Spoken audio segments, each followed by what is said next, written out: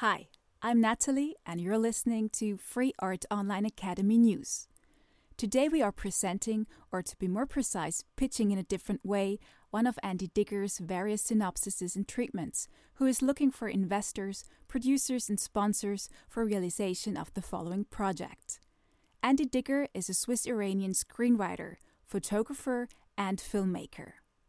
He says in his plots on YouTube and Plotagon about his philosophy, "I'm not an artist, but I'm the midwife of art, according to the motto, the essence of my past is my future's goal." He is the founder and initiator of Free Art Online Academy, a non-profit project under construction with the motto L'art pour l'art. That means art for art's sake. All his works are based between creativity in art and visions in science.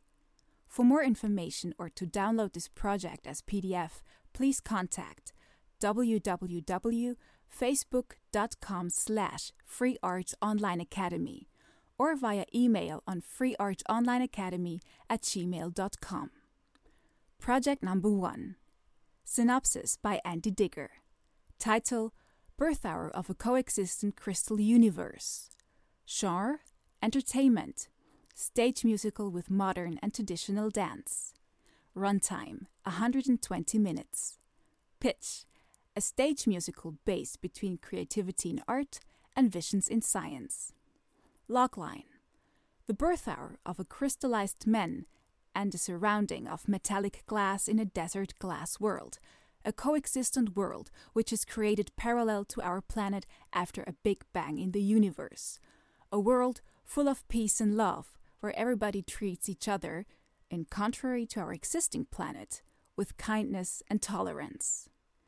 The birth hour of a coexistent world, which is created parallel to our planet after a big bang through released energy, through a crash and melting after a sudden cool-off. Unlike our world, the crystal world consists of the following: life forms based on the genetic alphabet of the DNA crystal structure. Indestructible and everlasting elements with nuclear structure made of metallic glass. In a mysterious mineral desert glass consisting of pure silicon dioxide. The Almighty Creator talks without any messenger directly to the people of the crystallized men through themselves. He has chosen no messenger, but he's talking directly to all. The direct contact of the Almighty Creator to the crystallized men means that his word will not be misused, transmitted, and exploited wrongly, and therefore there is no place for fanaticism. And there is no war existing, and no violence. It is a peaceful world where all are living together in peace, and where religion, politics, and economy have achieved to exist peacefully and respectfully in a coexistent world. On the stage, there are dancers with partners from all over the world. Dancing, modern and traditional, with music composed by international composers embracing each other, and they live in peace and respectfully together. Besides the dancers, who are crystal men, there are the following main figures on stage, with crystal men as well, all of them wearing masks.